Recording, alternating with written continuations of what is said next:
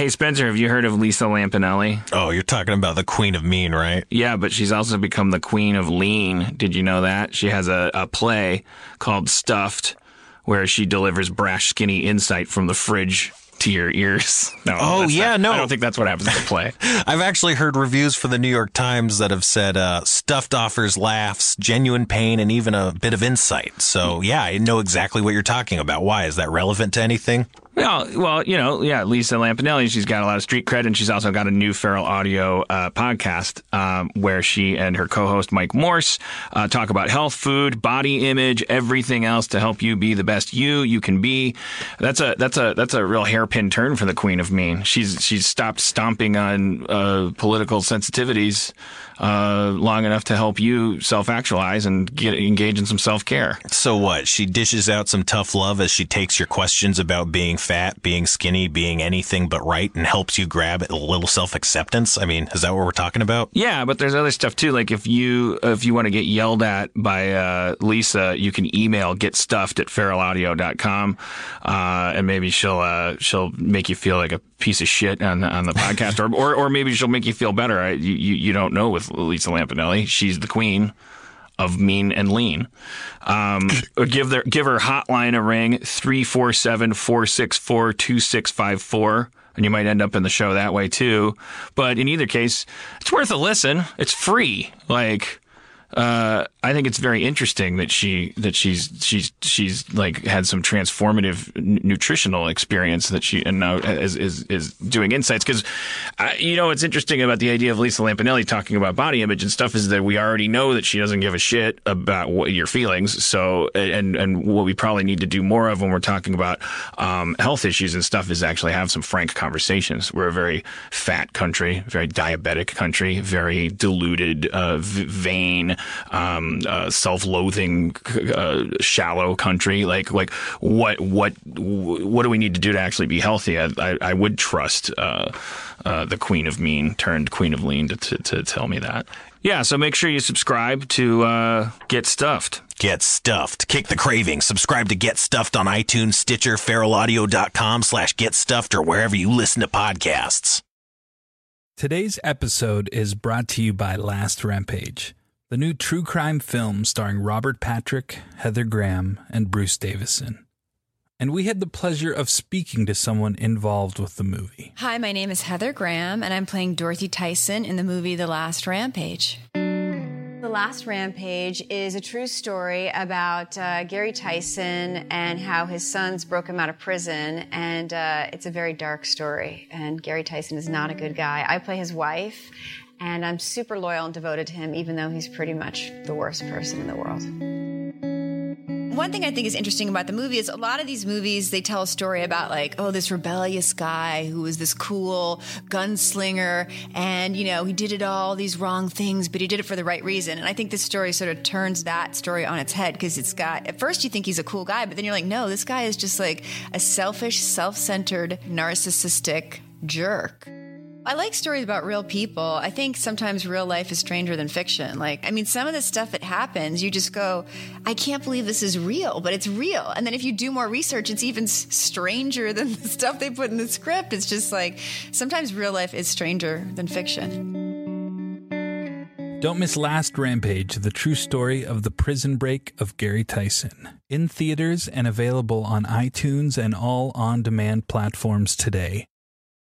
For more information, visit truecrimelive.com or follow the movie on Twitter @LastRampageFilm or on Facebook.com/LastRampageFilm.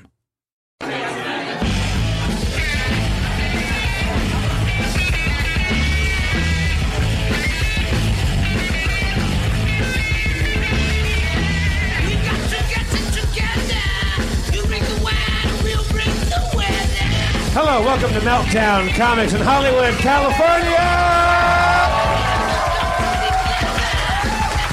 It is my duty and my privilege to announce that Harmontown is now in session. Won't you please welcome to the stage the mayor of Harmontown, Dan Harmon. Hello.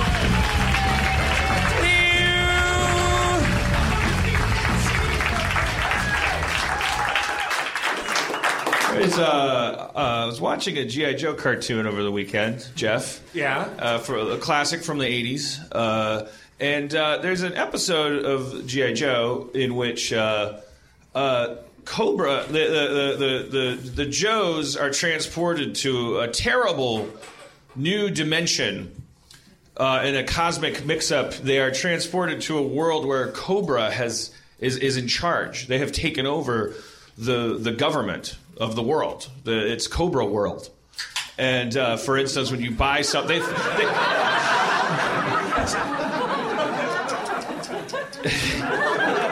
they figure this out very slowly because the differences are very subtle, which I found profound. For instance, they go and buy a pack of gum, and there's like a Cobra scanner that comes down and scans your retina to make sure you can buy the gum right, and that you're loyal to Cobra. And there's a lot of posters on the wall that are a picture of Cobra Commander that says like loyalty to Cobra or else ! Which is sort of like totally on the like very Woody Allen approach to despotism, as a kind of heart on the sleeve kind of.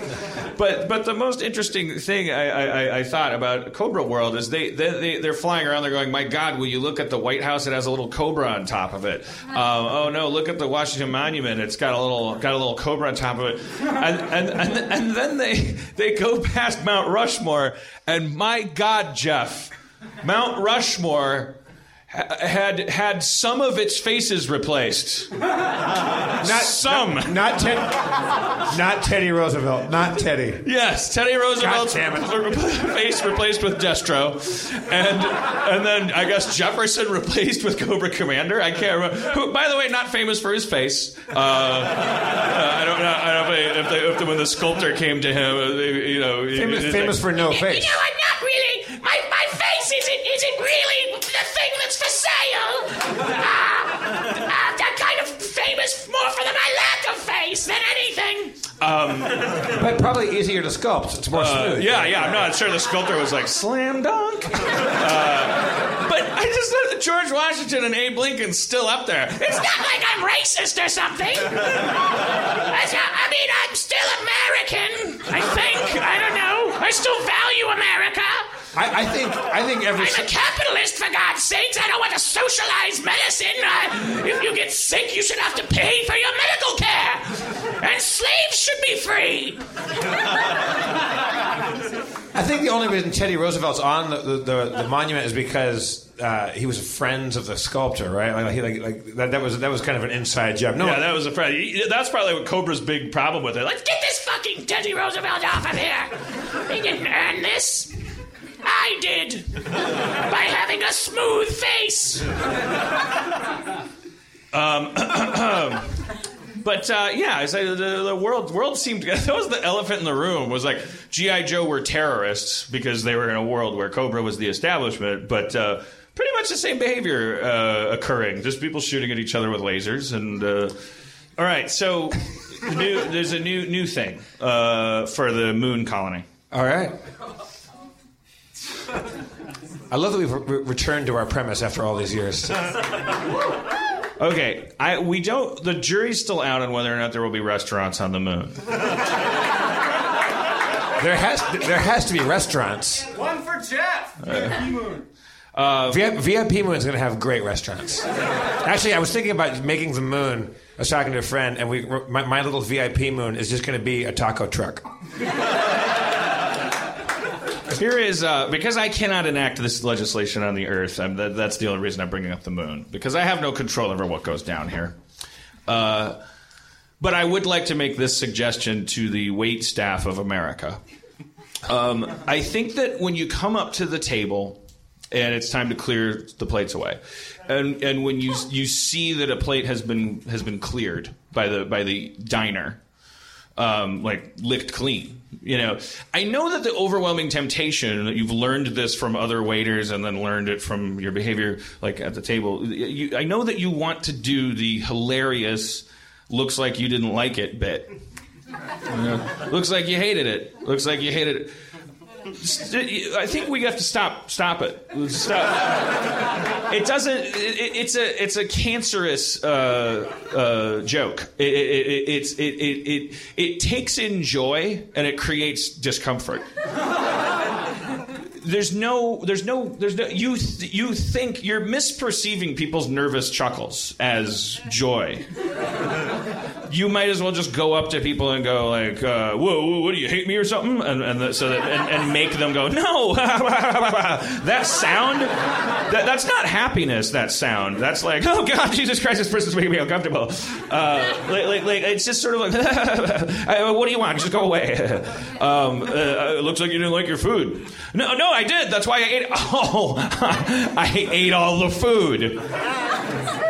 I did like it. I liked it so much. I opposite hated it. That's why you said that.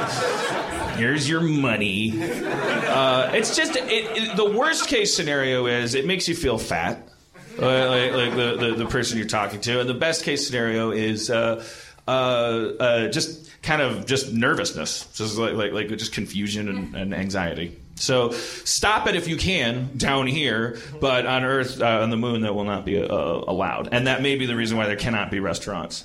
That and close-up magic. Yeah. No fucking close-up magic. Yeah, well, restaurants bring a lot of society's pains on. If you eliminate restaurants, there's not going to be close-up magicians. I don't like magic. We've talked about this a number of times. Yeah. Fuck magicians. But magic is lies. It's just somebody lying to you. It's not a trick. A magic trick is just a lie. And when magicians, I'm sure I'm repeating myself, but when a magician goes, if someone does a card trick, I go, "Wow, how'd you do that?" Can't tell you, man. Can't tell you because that's part of the magician's code. But the reason why they can't tell you is because if they told you, "You're a magician," we'd all be magicians if you knew the fucking stupid fucking trick. And you'd have to wear a vest and stink and be named Dave. I don't know. I'm thinking of one guy.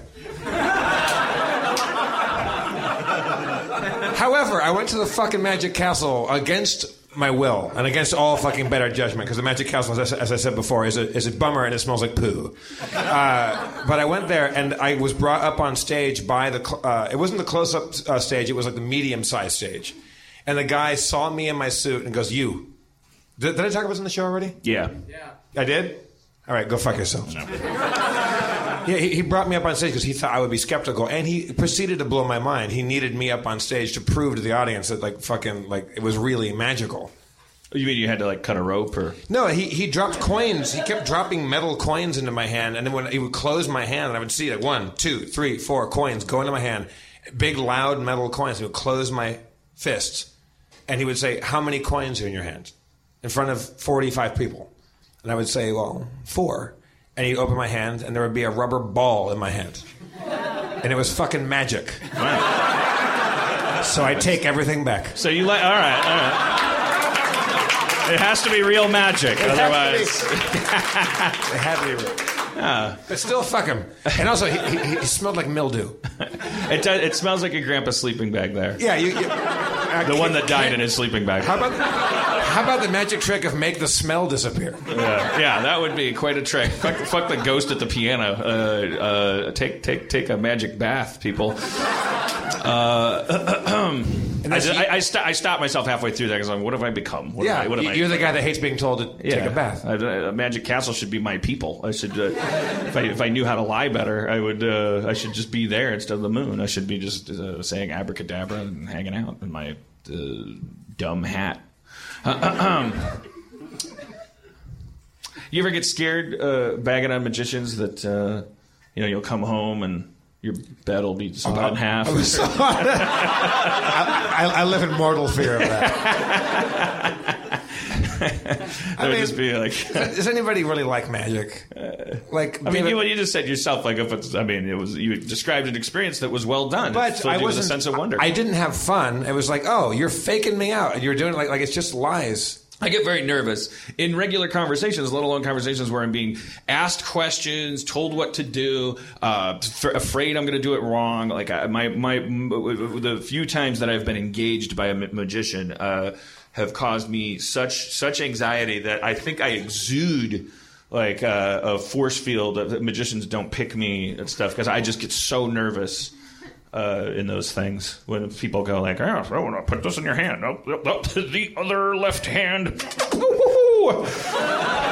I'm surprised that somebody actually, a recent waiter or waitress, gave you the "looks like you didn't like it" bit. That was this weekend that happened. The guy at Umami Burger, a hipster burger place in Hollywood. Still, his mustache was waxed. He was wearing half a strap of an overall, whatever the fuck the kids are doing these days. A henna tattoo of Pokemon on his face. I don't know. Whatever. He was a hologram. He but still saw the crumbs and just like the 45-year-old Midwestern diner waitress in him just jumped out.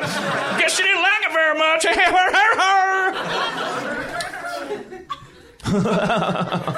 No, I did. I swear. Why are we fighting? What is the instinct to be sarcastic in a moment that should just be celebrated? Yeah. Oh wow, you loved the mac and cheese. It's gone. It's in your poo-poos. Good boy. Clean Plate Club. Just be nice in that moment. You don't have to be Willy Wonka. You don't have to fucking stretch my boundaries. Teach me that truth is relative. You're not a fucking like. You're not Mad Mardigan. I don't know what I was doing. Are you comparing him to Willow? I don't know why that name leapt into my head. Oh, because I miss Erin. That's why. She's in Chicago. Yeah, thanks, guys. That was heartfelt. She's in Chicago doing like these shows and stuff, and it's like 2 days without her, and I'm just a wreck. Why is that? I guess either if the healthiest answer because I love her. If I'm unhealthy, I'm an emotional vampire, and I was feeding off of her. I don't know. In either case, she was integral to my happiness. Are you guys gonna get married?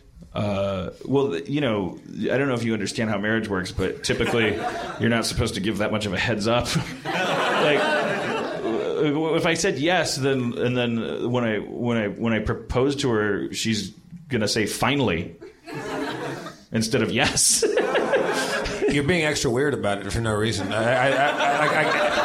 guys haven't discussed this. It's not a discussion that you guys have had. I think there's it's in the. I think she knows that I want to be with her forever and stuff. But you know that there's a. There's a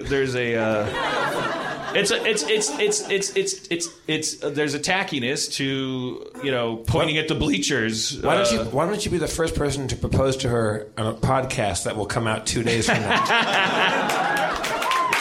Because that and you can like put a ring on her iPhone and I don't know.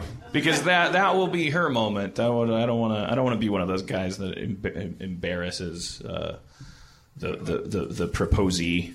I want to do it regular style. And so you're gonna do it. Well, I have no plans to.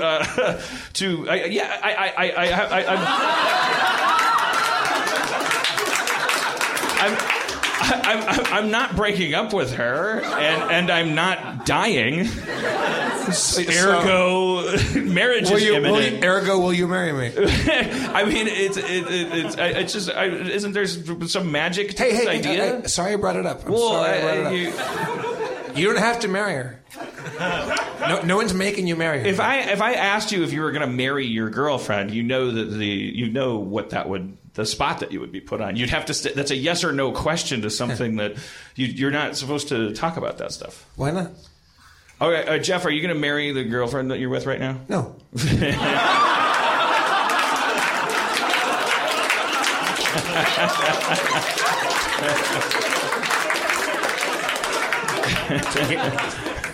Are you? Yes.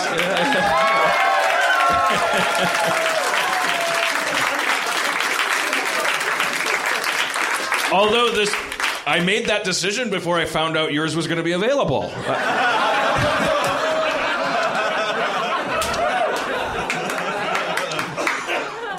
She's a delight. All right. Yes. I miss Erin, and yes, one day, yes, I'll make an honest woman out of her. She's Where's that expression come from? Well, I guess that is like the idea that you're making a woman dishonest by just like I guess that hails back to a time when sex was a criminal act, like out of wedlock. Mm-hmm. Like you had to, if you were having sex with somebody and you were married to them, then they had to lie to the gas station attendant. Where would you? I'm sure Erin's.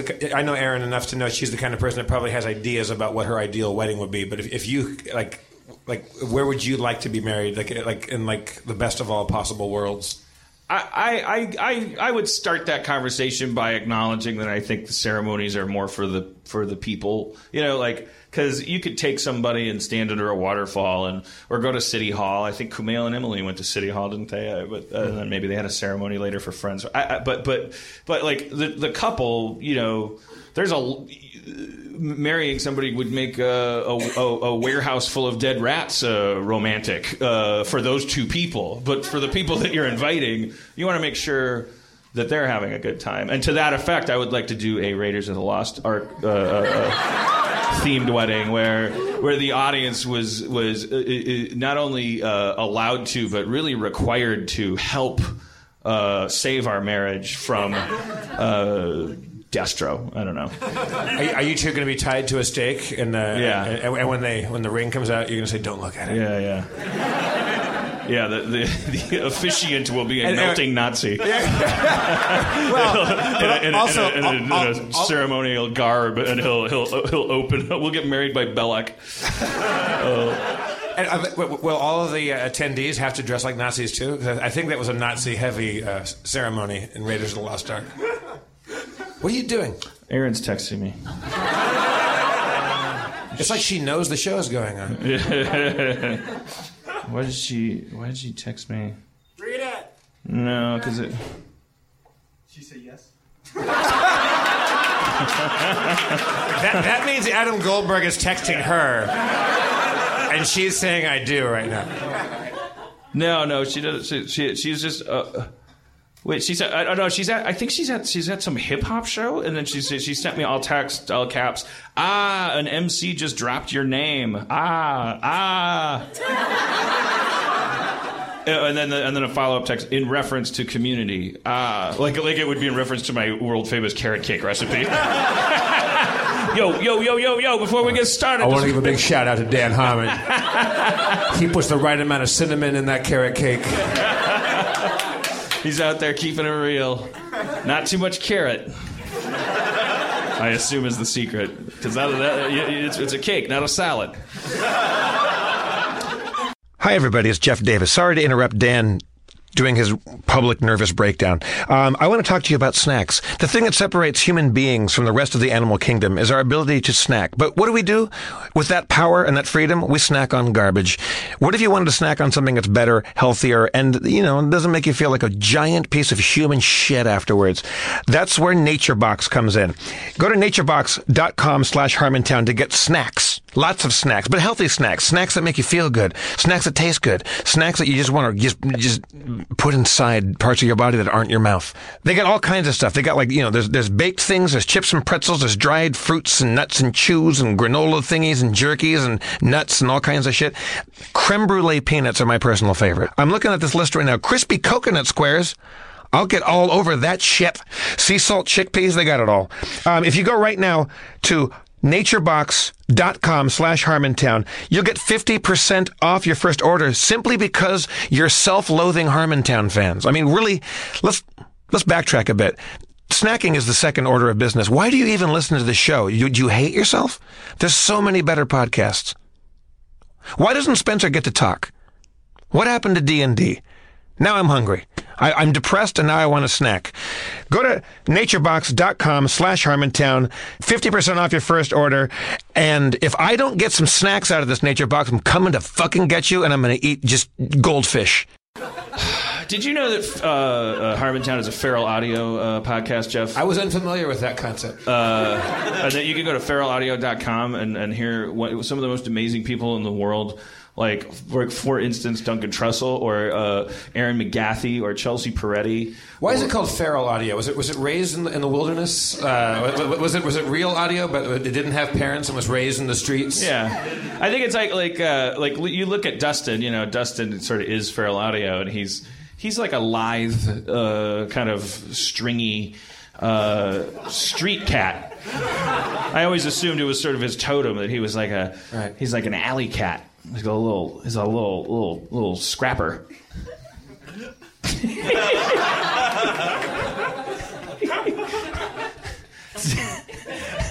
he's and if he scratches you, you get sick. Is that true? Dustin? Oh yeah.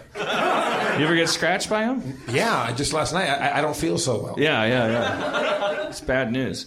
But that's the plug for this week. Is just go. It's a network.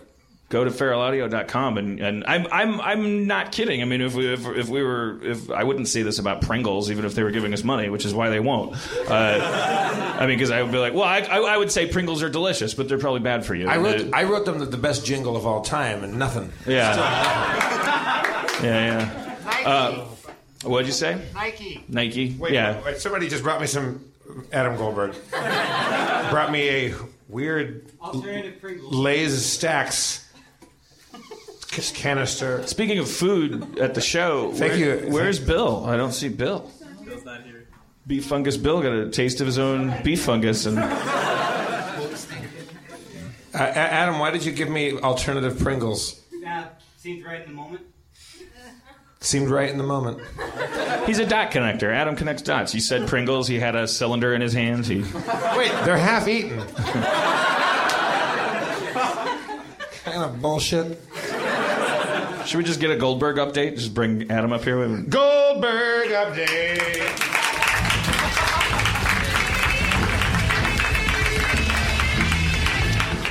No. You like a Lay's stack, Dan? Are they baked or what is the? Probably. I am. Drugs. Okay. What That's great about Aaron. It's really cool that an MC dropped your name.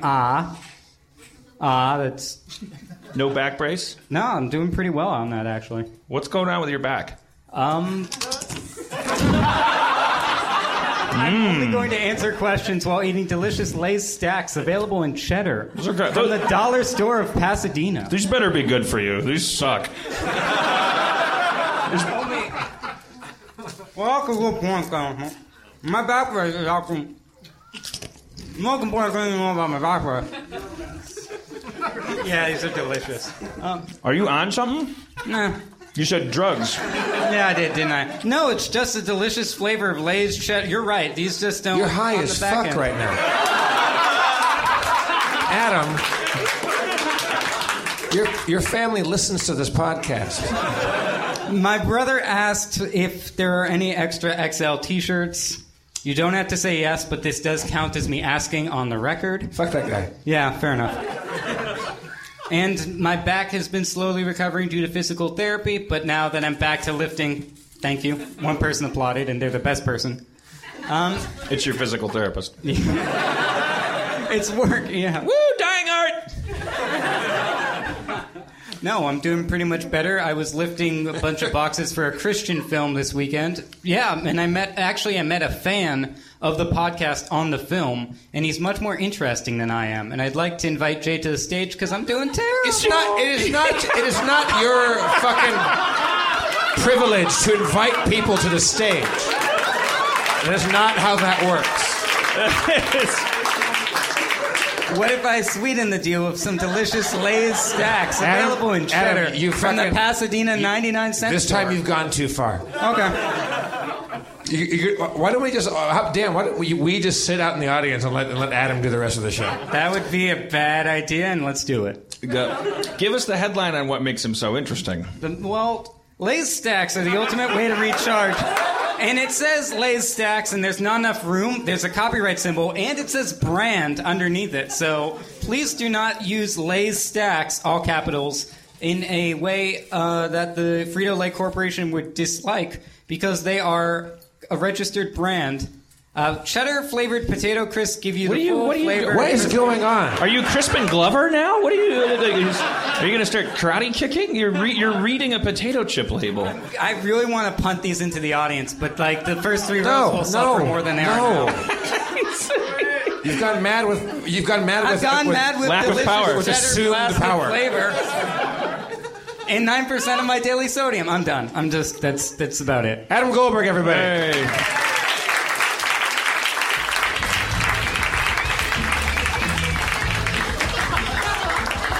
Fucking, what just happened? I think maybe he's on painkillers or something. That's why his back brace is off. That's PCP. He's on PCP. Is that dust? Is that angel dust? Angel dust. Is that what angel dust is? Yeah. PCP. What is PCP? It's like angel dust. Well, this is conversations going in circles. Is it like a? It's like a PCP is the only time I've seen people on PCP, and it is a intense like. I'm not sure the original purpose. I think it was like a horse tranquilizer or some crazy shit. And friends of mine accidentally have done it, and I've seen them, and they thought they could do anything, and they really just go berserk. And like you really do think you could punch your fist through a wall, so you try it. And then there was that bath salts thing that made you think that you would like to eat a face. What? Yeah, you don't even know.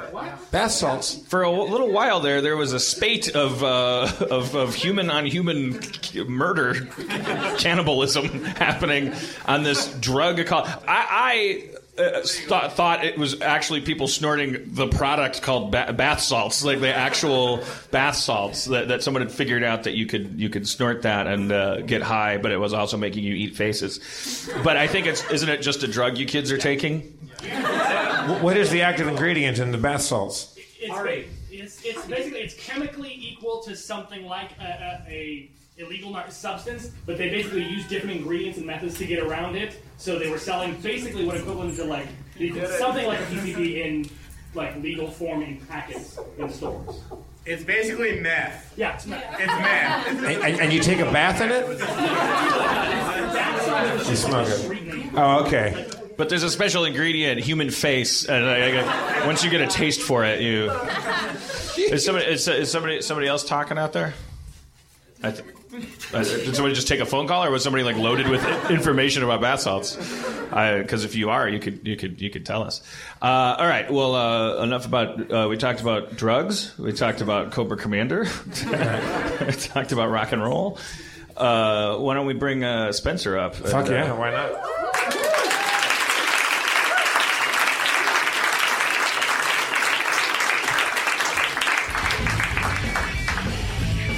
Hello, Spencer.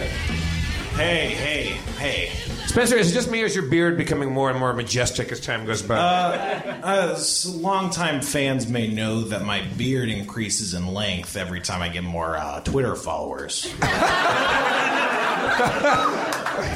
Having a beard's weird. Do you like having a beard, Dan? Only if I'm able to keep it clean. Yeah. Otherwise, it gets very itchy. I find that people take. Having a beard it's a lot like having like a comment section on your face. People just feel free to say anything. They're like, "Oh man, how long have you been growing that?" I mean, that's fine. Or like, "Oh, when are you planning on cutting that?" Or this old guy's like, "I'll give you $50 to cut that right now." Or someone's like, "Fuck you." But, Yeah, and it's kind of unwarranted because it's not like you did anything special. You really just let it grow. It's like I did less than everybody else. Yeah. I mean, my question is, but there's no answer to this except biology. Like, how do you get it to be so long? I don't think I'm capable of doing that. Yeah. Well, what was that movie? Was in the movie Knocked Up? Were they making fun of a guy for growing a beard? Can't remember. Yeah, it's like that. Like there's this there's this phase that's terrible. It's like I think it's just long enough so it curls back and is stabbing into your face, and that's what makes it all itchy. But once you get past that, it kind of just bursts forth in majesty. Do you really think that if I just never trimmed my beard that it would ever acquire length like that? Yeah, when I was in like middle school and high school and stuff, people would tell me that I missed some spots shaving when I just didn't shave because it only came in like 2 spots on my face. Mm-hmm. But eventually, if you don't shave it, it'll start filling out and stuff. I think it's just that everything grows at a different rate. So if you're shaving your whole face, it'll only be patchy. But if you let it grow long enough, Dan, do you not trim your beard? You don't curtail that, or is it stops at that length? I usually end up trimming it, but I feel like if I didn't, when I don't trim it, all that happens is it just sort of like, as I've said, it just kind of Galifianacuses. Like it gets bushier, but it doesn't really take on this cascading, I think beautiful waterfall of manhood. I don't know. I think the bushy look is a lot better. This just looks really weird. I'm just saying. I don't know. I don't know if everyone automatically has the ability to like ZZ Top it. I think some of us I would just look more and more like it would just like there was a donut of hair around my head.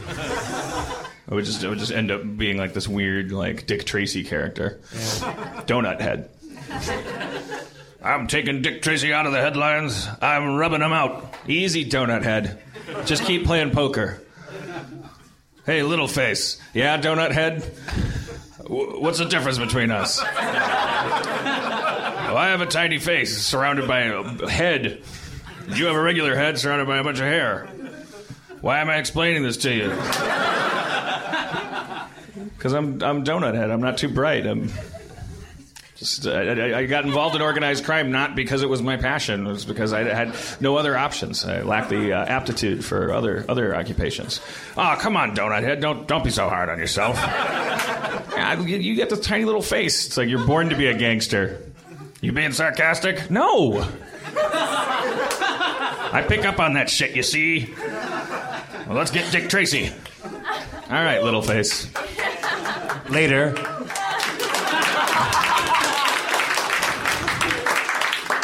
Why do you keep your bread in the freezer? What are you doing in my apartment?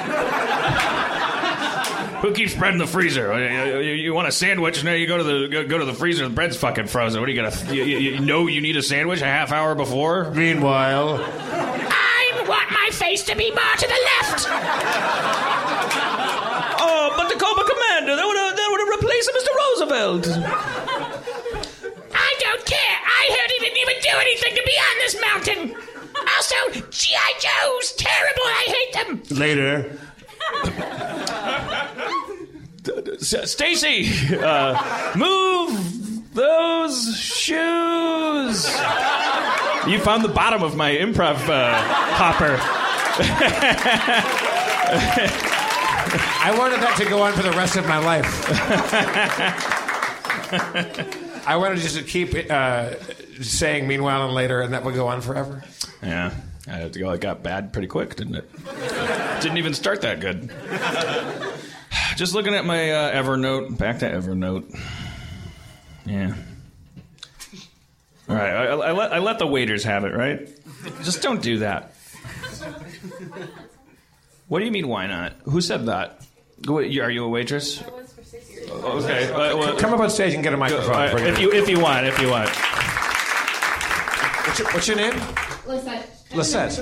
Hello, Lisette. All right. Can we repipe some of that now that you're... maybe we'll edit out the... So you are a wait person. I was. Who has taken the stage. You were a wait person for 7 years, did you say? 6 years for numerous restaurants around the LA County that have no need for me. So there you go.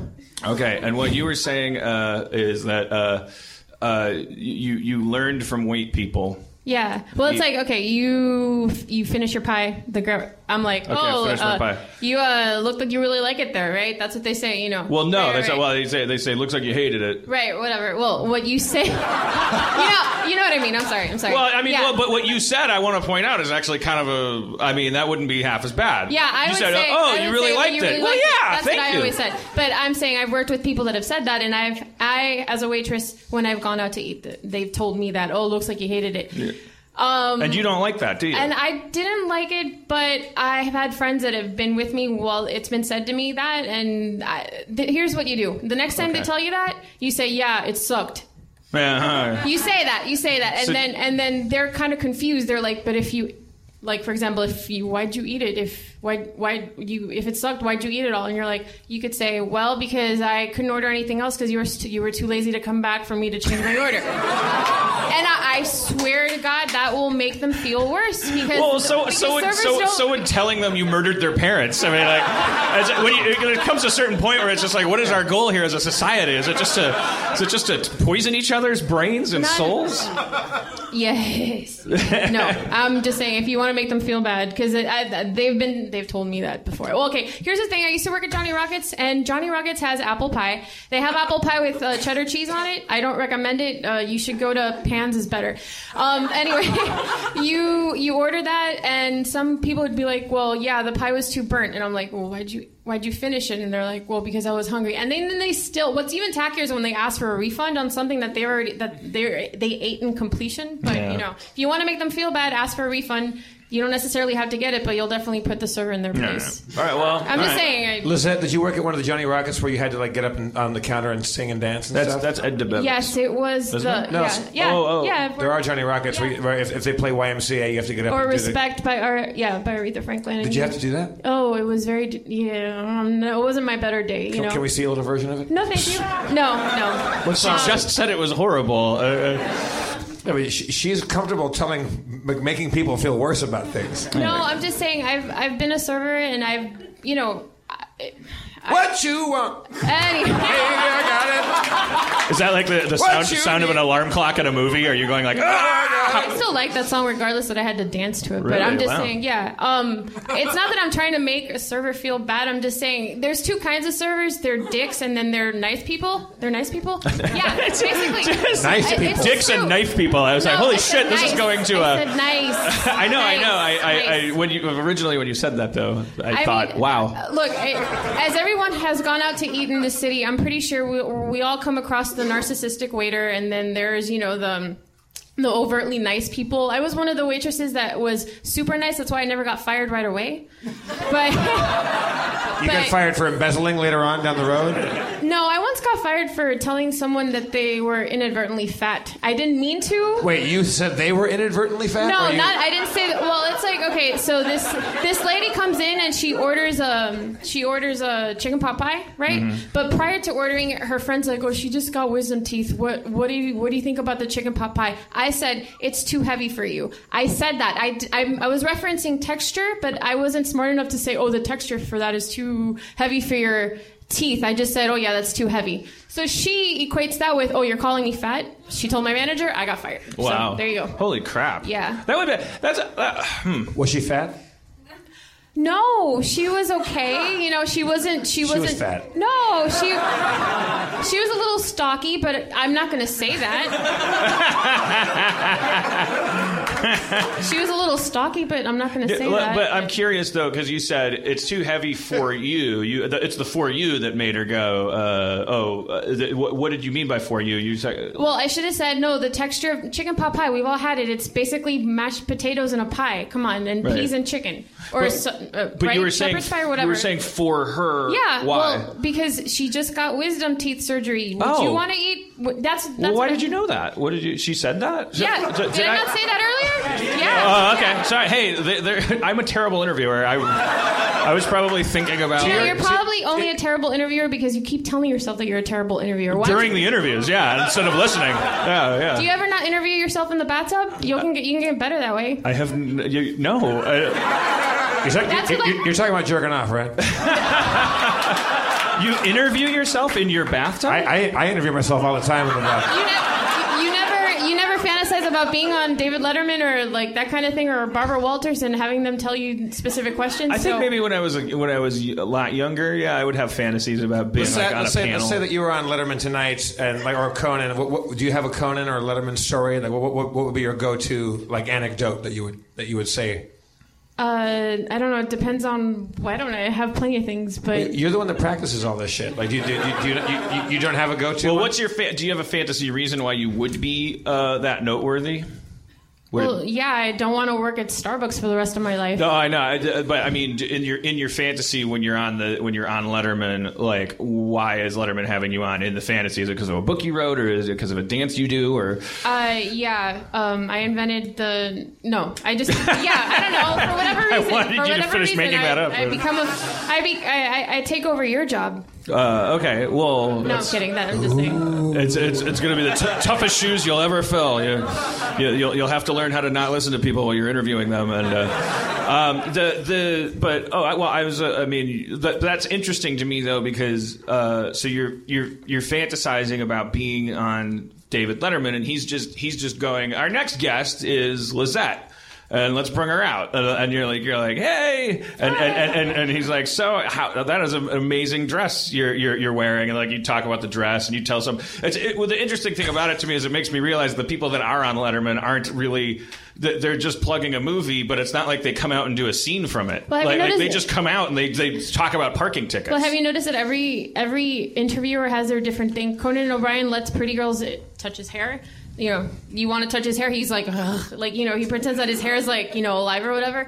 David Letterman tends to hit on really pretty girls, and he makes like awkward people feel even more awkward. He's kind of mean, but he's kind of nice at the same time. I don't know. Maybe he just plays favorites, but I don't know. You could talk to him about that on the panel, right? You could come out, you'd turn the tables on him, and he'd be like, wow, what's happening? And you'd be like, I'm Lizette, motherfucker. All right. Well, thank you, Lizette, for sharing your information. Thank you.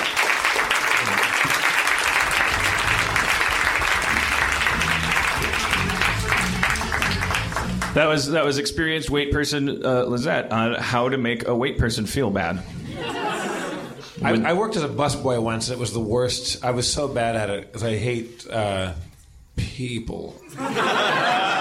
Busboys hate people? No, I hate people. Right. I worked at a country club, and so it was just rich white douchebags, and I was broke, and it was a terrible job. And one time I came out. And we had to build everything. So you had to put a dance floor together and put sectional walls up and carry these giant tables out. So by the time that the guests were there, you were exhausted and you were cut.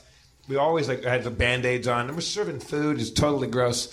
And I was carrying a tray out, and it had 15 or so little silver coffee creamer, like creamer tins in it. And I had to put one on each table. And I was so tired and like fatigued, I dropped it all over the back of a lady in a black velvet dress. And everybody lizzes. I felt bad, she felt bad, the husband felt bad, everyone in the world died a little bit.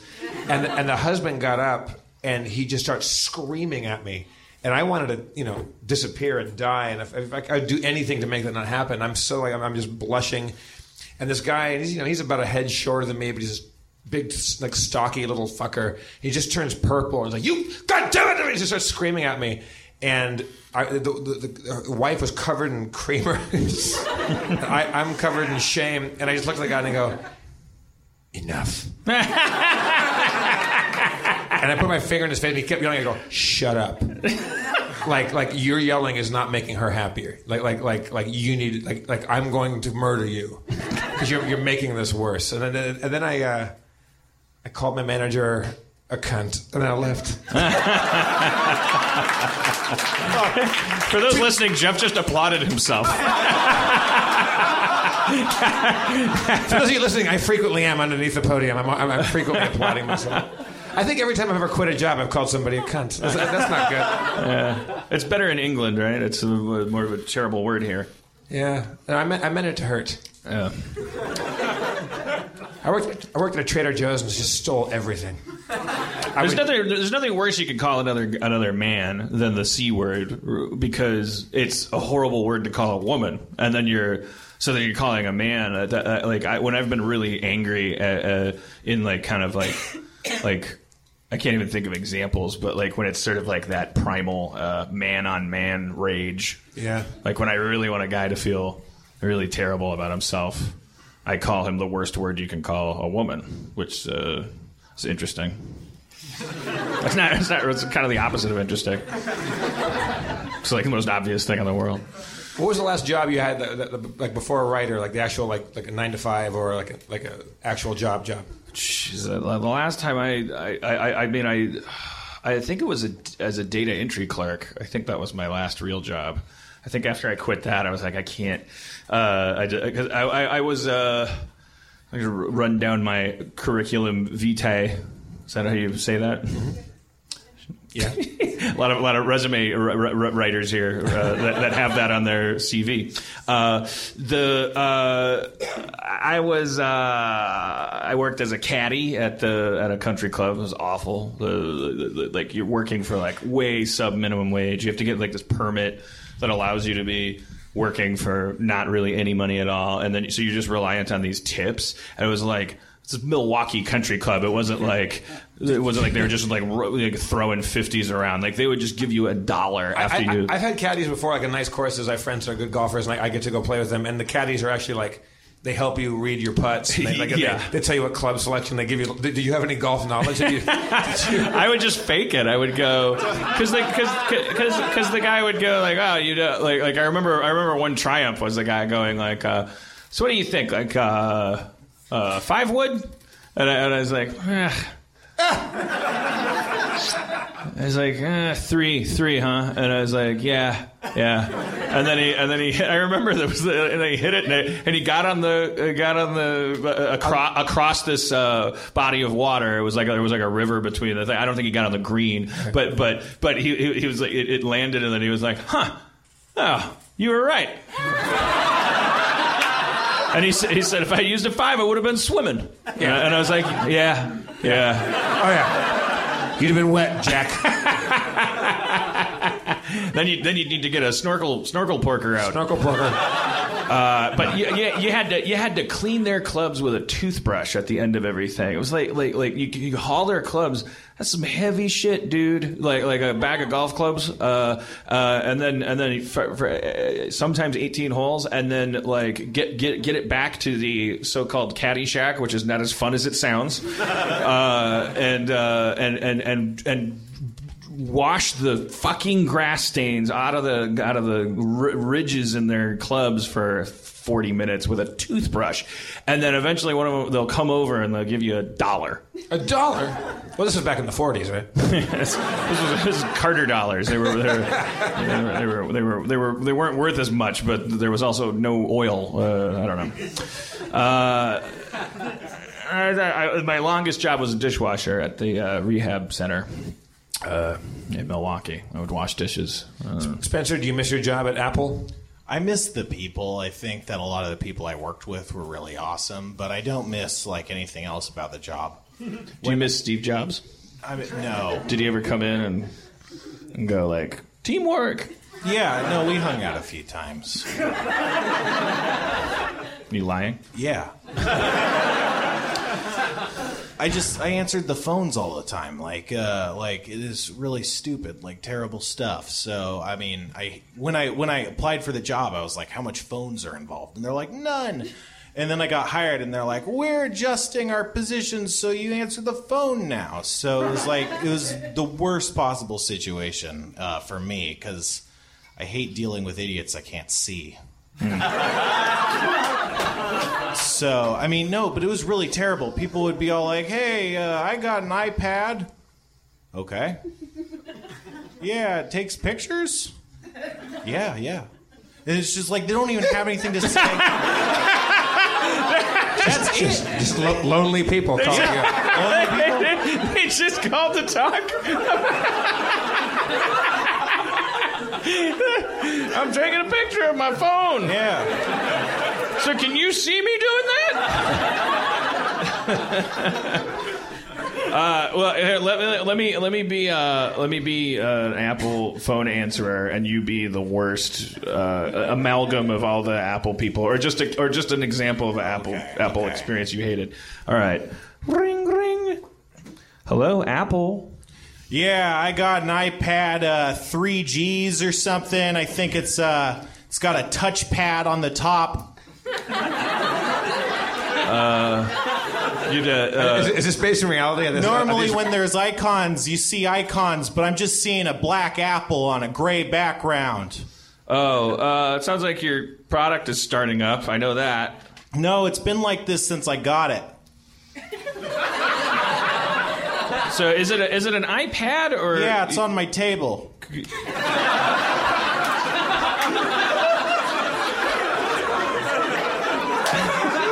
Hold on, the kettle's going.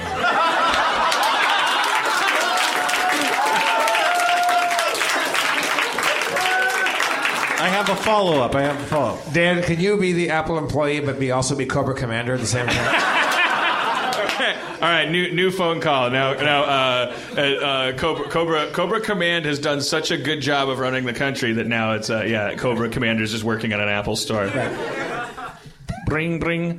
I have been on 15 different lines. I've been transferred 7 times. I don't know how Apple products work. Your company is garbage. Can you give me all the free stuff?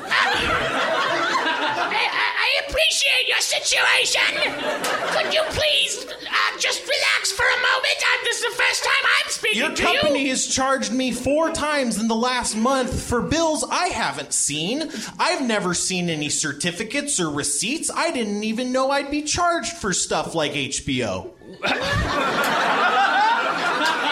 sounds like you're describing something other than Apple, sir. This is the AT&T store. This is Apple. The AT&T store. I called AT&T corporate and they transferred me here.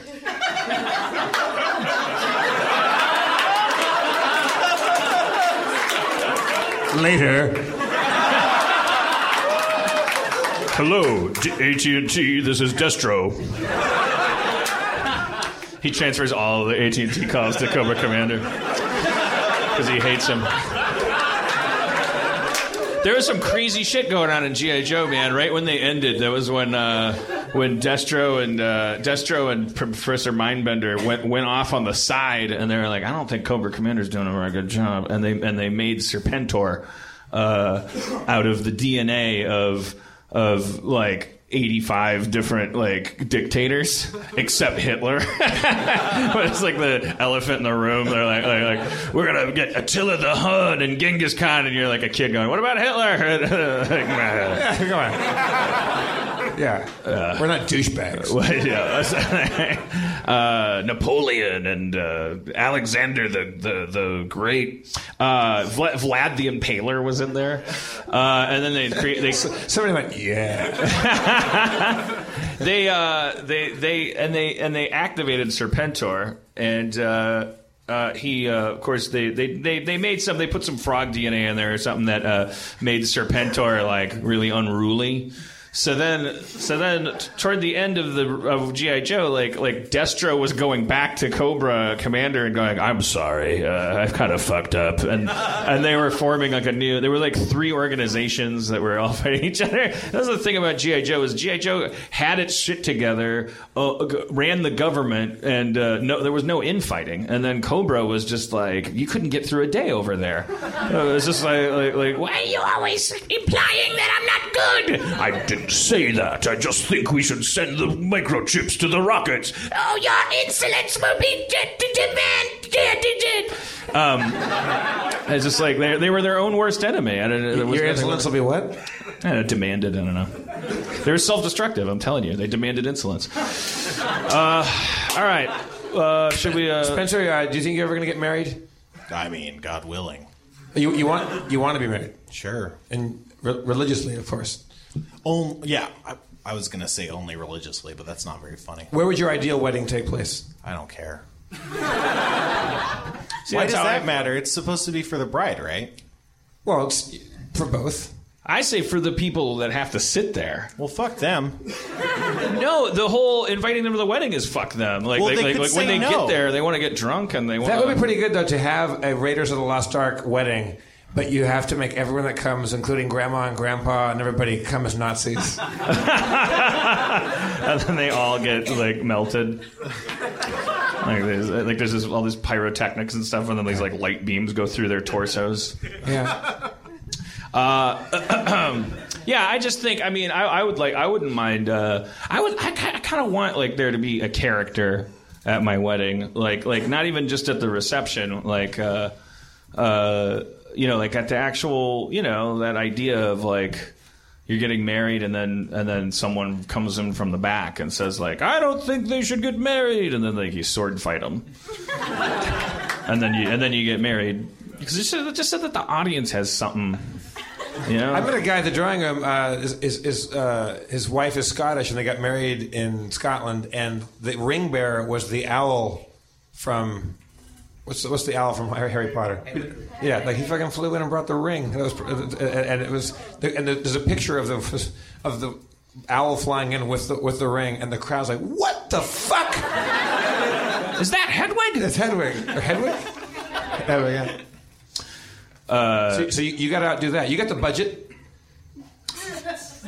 Yeah, but I want a nest egg. I'm going to become very miserly because I want to retire, and I don't want to have to like worry about running out of money. So I'm going to become very thrifty. Yeah. I'm just gonna get married. I'm gonna stack a bunch of milk crates and knock them down, and then say, "I do." The ring will be in one of the crates. I don't know. You guys gonna have kids? That to me is the larger point of getting married. Although Rob Schraub and Kate Freund, they don't seem to have any plans to have kids, but they were together for so long, as Rob said very touchingly, like he had run out of ways to make her understand how much he loved her, and so they decided to get married, which was one of the most romantic weddings in the world because they didn't have to. It wasn't like a precursor to having kids or divorce, as usually is the case. It was just like you knew that they were going to be together forever because they didn't have to get married. They already lived together for like 8 years, and then they were just getting married because they wanted to be married. So you kind of had that. That was the first wedding I was at that I was like, holy shit, this is the real deal. You guys should get married to Harmontown. Just seems a little tacky. Not that you applauded something tacky, for those of you who started applauding. It's like Tiny Tim getting married on Carson or something. What is that? Like, he's referencing some old shit. It's like... Adam, are you going to get married? No. Sure, why not? Okay. Your girlfriend's free, right? Oh, jeez. She's not. What would be the most romantic wedding? How would you get married? I was in Barcelona once when I was really broke, and I performed on a cruise ship, and we made a bunch of money on the ship, and I just took the money I made and stayed in Barcelona for a few days. And I was walking around the Gothic quarter, and it's like very narrow streets, and there's like Salvador Dali, like exhibits and stuff, and it was really cool, and little fruit stands. And then it opened up into this big square, and there was like the streets are so narrow, you can't really see the top of buildings. And I walked in, and it was the biggest cathedral in the world. Like it was just like this enormous, like huge cathedral, and there was a choir singing from somewhere. You couldn't even see where the choir was. And on the far side, there was a wedding going on. There was like 12 people there. In the back, there were old ladies lighting candles, and it was very Catholic and doing that. But in the distance, it was just like falsetto choir singing, and there was a wedding going on. There was doves flying around through the rafters. It was really lonely and like somber, and I thought that's how I would do it. And I would invite like a few people. And I would come back to LA, and I would have a big party for everybody else. But whoever wanted to come out to like whatever part of Europe or wherever we found the cool castle, we would do it there. All right.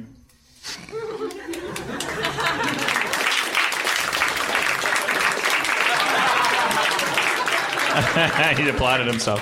I'll see if I can make it. I don't know. Sounds a little snobby. You're invited. I don't know if I'd fit in. Seems a little fancy. It's like a coffee commercial. VIP moon wedding. Exactly, it is a VIP. You'd love it because nothing would be required of you. You would just come, and then it would be over, and then we'd all go out and have a drink. All right. You got me at the close. All right. Well, why don't we roll into our role playing adventure? Let's do it. Nice and early. Are we bringing up guests to play Kumail or Aaron, or should we just go? What do you think, Spencer? Al fresco. Whatever you guys want. Come on, have an opinion. I'm dying. You're dying? It's more of like an observation, really. Not really an opinion. Are you really dying, Spencer? Nah, I'm cool. Were you bummed when Steve Jobs died? No. Quite the opposite. I'm more bothered by it now, like retroactively, than I was when it like happened. Because it affected the health plan? No, I mean that didn't happen. Like I don't even think I got a job until after he died or whatever. I mean I don't know, but it's just. I mean, he was like a genius. I mean, he's like a visionary. Yeah, there's not too many people like that, and it's like the world can kind of spin its wheels and like march inexorably forward, but all the good leaps are by some crazy cool guy that like leads people. Yeah, so you kind of pointed at me when you said that. Yeah. What I'm trying to say is it takes a special kind of person with a special kind of charisma. He didn't point at his hand moved toward his backpack. No, he just kind of flicked his wrist. I felt like he was pointing at me. Perceived point. Well, Jeff, the world can move inexorably forward, but the kinds of people who decide they want to be pointed at get pointed at. I'm the Steve Jobs of thinking people are pointing at me. Yeah, I don't know how I went down this rabbit hole, but I was looking at quotes from him and stuff. He seems like a very interesting guy. Isn't there a biopic coming out about him? Isn't Ashton Kutcher playing him? Yeah, I heard that was a train wreck. I don't know why that's a bummer, but it is. Ashton Kutcher won the Teen Choice Award. There's a video that went kind of viral of Ashton Kutcher winning his Teen Choice Award, and he went up and he broke it down. He said that his first name is not Ashton, it's Chris or something. Chris Kutcher. So it occurs to me, Anatoly, that is what... Okay, this is a fucking deep-cut Harmontown reference, but when Anatoly was at the Rick and Morty panel at Comic-Con and you were pointing at your shirt, you had an Archer t-shirt on, that's what I thought you were saying. Ashton Kutcher. Ashton Kutcher. Anyways. But Ashton Kutcher went up and he... There's just 16-year-old girls screaming the whole time he's talking, but he decided to profess the virtues of hard labor and creativity. He said, "I never had a job that I felt above. I've swept floors. I've done this. I've done that, and I never felt like I was above my job. I just worked hard and tried to get a better job, and which is sort of, It's not very subversive, but I guess it's better than everyone dreams, so you can have a limo too. And then the nicer thing was that he really espoused the virtues of being a proactive, creative thinker. He said, you don't live within the world that you're going into. Like look at it as a thing that needs to be expanded and built upon. Go to the moon, Dan Harmon, he said. So when you're at home in your jammies watching the Teen Choice Awards, I'm like, wait a minute, there's no teens on here. Back to 4chan. I misinterpreted the title of this thing entirely. This is a bunch of old guys accepting awards. Yeah. Choice teen. But anyways, Ashton Kutcher. Yeah, his name's not Ashton. And he's going to be playing Steve Jobs, who I just found out years after he died was an interesting guy. It was right under my nose that he was, but using all his products. Calling Spencer at work. just to tell him that there's a camera in it. All right. Let's do this. No. So no people then? Oh, well, so you want people up? No, I'm just clarifying. Seems like he wants people. What should we base who we bring up on? I know the subreddit, the Harmontown subreddit, was very enthralled with young Tyler last week. Is it a meritocracy? Does he just earn another chance on the wheel? Or I think he earned it. Maybe we bring Spencer up. I mean, sorry, not Spencer. We bring Tyler up, and we bring maybe someone new up. Okay. All right. Lizette. How about Lizette? Okay, Tyler and Lizette. Which Lizette would you like to play? Sure. Okay.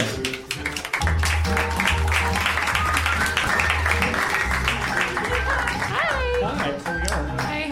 You know, Spencer, just to make things different, when you read the description of the Catch Us Up to Date, can we do it to this song? Can we? Yeah, sure. Why not? I'm going to start it from the top. I should hope so. Oh, the character sheets are being dispensered.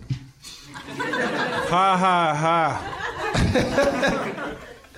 Thank you, Tyler. There's like 3 name puns that exist for me, and I've heard them all. What are the other 2? Yeah, that's a great idea.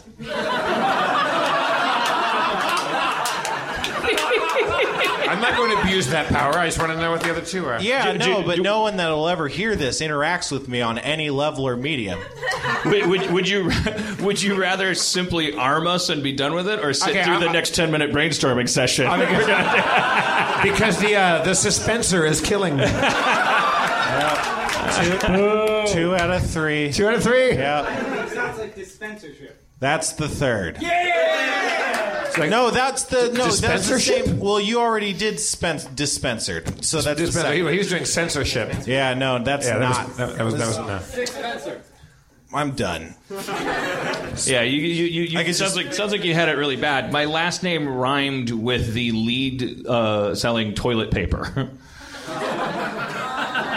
There was commercials all over anyone literally call you, oh, what's up, Charmin Harmon? Don't squeeze the Harmon? Are you fucking kidding me? Yeah. Every day. You guys are too young to remember. There was this guy, Mr. Whipple. He was apparently people loved wiping their ass in the 70s. I don't know, like you don't see a lot of there's like that cartoon bear now, which I think is interesting because they're like, oh shit, our toilet paper's so good a bear could wipe his ass. Is that with weird it. that like people like latch on to pop culture references just to make fun of you? Like I'm Tyler, and then like on the late end of high school when Fight Club was coming out, like, oh, what's up, Tyler Durden? I'm like, I'm not insulted. Yeah, that's just future Verizon employees just exercising their little muscle in the back of their spine. Lizette, did you get teased? Did your name rhyme with anything funny, or is there a Lizette tease? I got teased in high school because I was really tall and skinny and I had perfect skin and really nice hair. She is very beautiful, for the record. But the reason I would make I was about to tease you for the same reasons. What's up, flawless She's so skin? pretty. I looked relatively normal, but the second I opened my mouth, it was like, she's a dork. Never mind. She looks okay, but she's pretty nerdy. So yeah, I got made fun of numerous times. Yeah. The worst one I ever heard was by this girl, Leah. I don't know if it was JD's wife or I was having this conversation with a woman named Leah, and I was like, we were talking about what was the horrible thing that they said about you on the playground, and she was like, man, I had the worst, and I thought of her name and I was like, what, Princess Leia or what? And she was like, leotard. They called her leotard. The first thing that came to mind was like diarrhea. Diarrhea. Oh God, that's diarrhea. Such a pretty name, and then so maligned. Yeah, if you want to name a kid a name that cannot be teased, Jeff Davis. Nothing funny rhymes with that. It's Jeff Gavis. Gavis, yeah, but it's like it doesn't really hurt you because you're so gay, and that which is great. Because gay people are amazing. That wedding you described, super gay. Oh, yeah. I'm going to marry a dude there. For sure. Have you ever been to a gay wedding? Yeah. No, I haven't. Have you? No. I don't think. Are you proposing? Am I what? Am I proposing? Yeah. Have you ever been to a gay wedding? Would you like to? Let's have a gay wedding right now. I extend a hand. You open up a jack-o'-lantern, there's a ring. Also, happy Halloween, apparently. I don't know. No, I don't think I have. No, that's not true. I've actually been. I have been to a gay wedding. I guess it's a good sign that I can't really remember. Or you're an alcoholic. Yeah, I mean, I don't have a good memory, but that's a good sign that I wasn't like, oh, fuck, I'll never forget that gay wedding. It was so gay. It was like, if I was at a gay wedding, two men decided to spend the rest of their lives together and blended into the other people. All weddings are gay. They are the gayest things that straight people could ever do. which is another reason why gay marriage should absolutely be a thing. It's like let these people like into their house. They've been planning all of our weddings forever. Exactly. Let them have one. Right, that's the thing. So, like, in a normal wedding, like, the dude's pretty much just, like, hands-off, like, whatever, you do whatever you want to do, honey. Is it in the situation of a gay wedding where they're both really hands-on and it's even worse? Because no, I think in most couples, there's always the male archetype and the female archetype, regardless of what your sex is, I think. Maybe I'm just saying because Dissent. I'm sorry, but hang on. my lovely cousin who is gay was going to marry his boyfriend, but, you know... I'm allowed an opinion, and I just think that most couples, there's the dude and there's the girl, regardless of what sex you are. That could be an archetype. I'm just saying, so I'm allowed an opinion, so y'all can suck it, okay? Whoa. Thank you. Sorry. I was very defensive about that. I don't like being told that I'm wrong, and even if I'm wrong, just respect the fact that I'm up here talking. Thank you. I'm just saying. Who is groaning out there? You, ma'am. You disagree with that? That there's a male and female archetype? I mean, it's just not true. It's just not true. Like that's a stereotype that's existed. And, well, nothing's true that you're going to say about everybody. Yeah. So. Yeah, I just think it's unfair to make those sorts of generalizations. And as someone who is queer and who has experienced a fair amount of gay weddings, there are plenty of people where both members of the couple are intimately involved with all of the planning, and straight weddings too. Like my friends just got married; they were both totally hands-on. So, you know. I think that's one of the first questions that straight people have about gay people is there a whether it's a lesbian couple or a gay male couple, like that's the first question is there a hierarchy, but really the obvious answer is because I'm in a relationship where there's no clear hierarchy. Like I'm not so I would obviously there's not going to be always a dude and a I don't even know how to use the language without. I said I'd marry you, Dan. Do you think that's like the rationalization of straight people who don't know any better? Where it's just like you're the same. Like one of you's the dude, right? Like. Well, I don't think it's okay. I'll apologize. I'll apologize for the generalization. I'm sorry, but.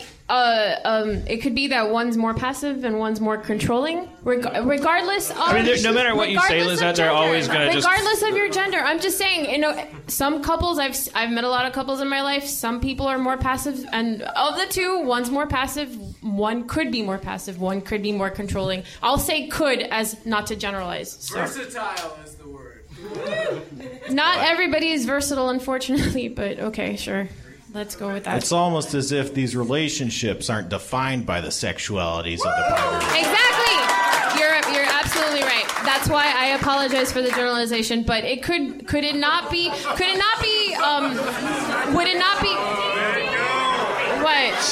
You're digging yourself a hole. Would it be a bad? Okay, if you're gonna make your. Wait a second. Hold on. Let it go.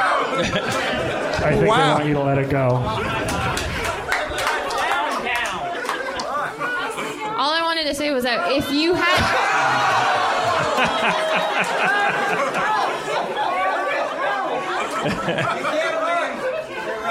When Adam Goldberg is heckling you,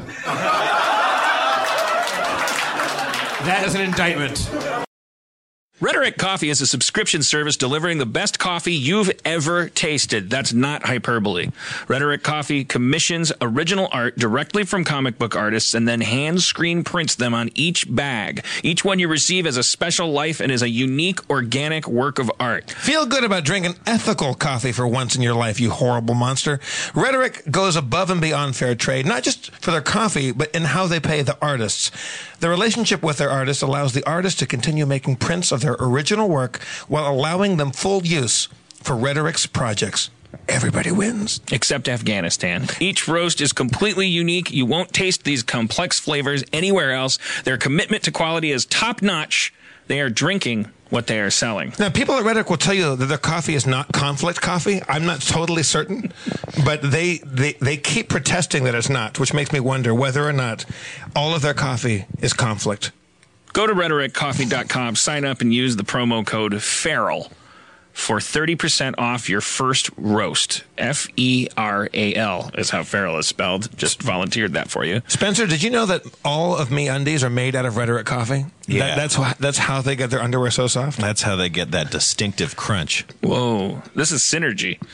That's Rhetoric, Rhetoric, you post-Trump millennial illiterate. Rhetoric is spelled with an H, like rhesus monkey. Oh, yeah, that clarified it for you, because you're so fucking smart, dipshit. That's Rhetoric, Rhetoric, coffee.com. Sign up and use the promo code Feral for 30% off your first roast. Only available on the dark web. Next to a picture of Adam Baldwin's balls. All right, let's play some D&D, Spencer, shall we?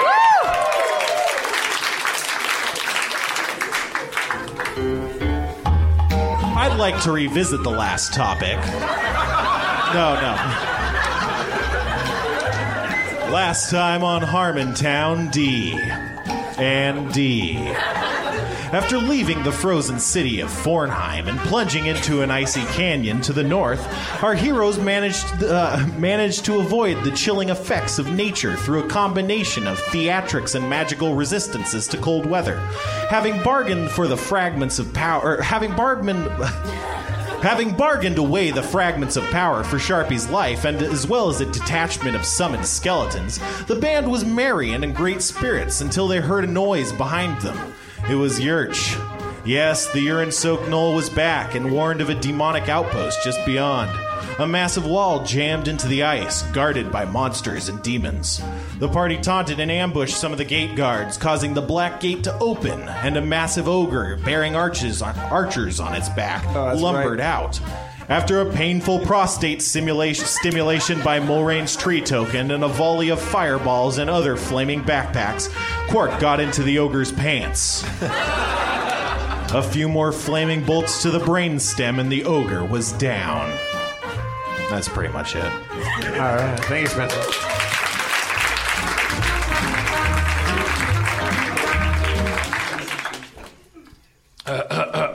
So yeah, you just killed that ogre. Is the gate still open right now? Yeah, you've just killed the ogre, and you stand at the open gate through the icy canyon. There's there's some guards and demons remaining on this gate, but they're kind of up a few stories tall, and it's open right now. Do they look like they're trying to stop us, or are they like, oh shit, they killed an ogre, we're not going to mess with them? They look like they're off balance, and as I'm speaking, this is happening. They start to tumble and fall off the gate as it starts to swing wider open. But now you see all these dudes kind of plummeting from the gate onto the icy floor, and they're just hitting the ground. Crunch. Smash. Splat. Was one of them Admiral Darkstar? Nope. Damn it. Let's go through the gate, you guys. Let's do it. Skeleton Army! Ho! All right. You head forward. Have we lost any skeletons, or do we still have the full complement of skeletons? They were kind of scarce in the ogre battle. I don't think you lost any. Okay, good. Yeah. So you're heading up this icy slope beyond this gate, and you can see at the top of the slope, you can the reflection of the sun is kind of blinding you and making it hard to see forward. Be blind now. We're blind? Nah, you just can't see very well. How can we have any estimation of how high it goes? Is it just into the abyss? You would if you weren't so blinded. Son of a bitch. Yeah. Can I send Avenger up as the weather quelled a little bit? Yeah. Avenger, go straight up and spy. You send Avenger straight up to spy. And after some time, he comes back. He gives you a look that says, I went up there and what I saw I can't really repeat, except I can repeat. It was a bunch of demons, see? It was like an army of demons and demonic creatures all standing outside this big black box. It was the Black Keep, see? Is your bird from the 30s kind of a gangster from like a... Yeah. Shit. There's a bunch of demons, see? Avenger saw a bunch of... there's an army of demons on the other side of this gate. How many? An army. An army. An army of demons. Yep. Over 10, Avenger? Over 10. Under 40? Under 40. Okay, well, we got Oh, it. really? Yeah, it's a small army. So is this like the main Black Fortress where supposedly Emerald Darkstar is? Who are you talking to? My party members. Yes. Right? Yeah. Yeah. Right. Sure. Yeah, this is the Black Keep, right? Yeah. The Black Keep. Do we have a large enough army? We have us and 40 skeletons, and there appears to be tons of them. Less than 40. Less than 40. Is More that- than 10. Doesn't seem like we we're can in a take good them. position. We can take them. Maureen feels confident about this. I think we need someone in our party who has the sexuality type to plan this attack, and the rest of us to be a little more laid back about it.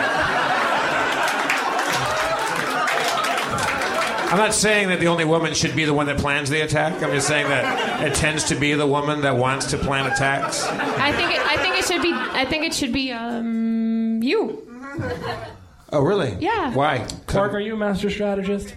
Huh? Are you a master strategist? I'm a barbarian. My strategy is going to be to run in there willy-nilly and go in there and just start kicking ass. That sounds terrible. But you have a sensitivity in your eyes. Oh, thank you. I'm gonna knock on the gate. We're already through the gate. Whoa. What do you mean through it? The gate's So there's open. the gate, and we have to keep going up the hill to get to the Black We're Fortress. through the gate. All right, I'm not a visual learner. Big hill, Auditory? us, fortress. All right, thank Okay. you. I guess you're a caveman learner. I organized the skeleton army into a hoplite.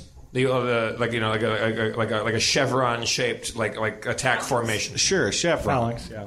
A phalanx, sure. Different, but similar. Yeah, really different. I'm sorry. Flying V. Yeah, a lot more accurate than phalanx. Okay, a hoplite. Yeah, that happens. They're arranged. And I march. I say march. You say march. And we start walking up the slope. I guess should we stay behind the skeletons? Yeah, definitely. Let the skeletons go in there first. All right. Tyler, what? Tyler's worried I'm about sorry, chance. Krista Berg, what was it? Nothing, no. I was like, yeah, you're right. Let's stay behind him. Okay, let's do it. So we march behind our formation of skeletons. All right, the sun's blinding, as I said. So you can kind of see the skeletons crest over the hill. They're ahead of you, right? If I heard Yes, right? correct. Yeah, they're ahead of you, and you see them. They go over the hill, and they disappear. So they're at the top of this place. And from far off, from farther away than if you were closer, for instance, you hear a voice, a familiar and chilling, I mean, not really chilling, voice calls out, You seek to lay siege to the Ziggurat Mark II? Well, let's see if you can take care of my welcome party. Their hospitality is attack. See, that's PCP. Their hospitality is, shall we say, less than hospitable. That's the more clever version. Yeah, I did a flurry right on it. Wait, whose voice was that?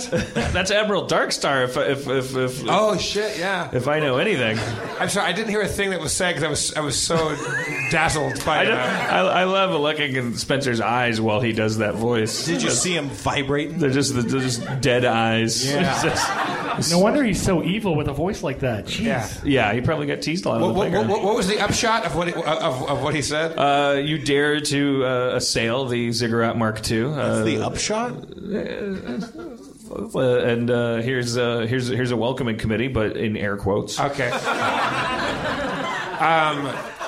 Can we send Avenger up there and have him flip off people? Let's go in there. Let's do it. Yeah, we're march the skeletons. I mean, he knows we're coming. That's why he said that stuff. All right, onward.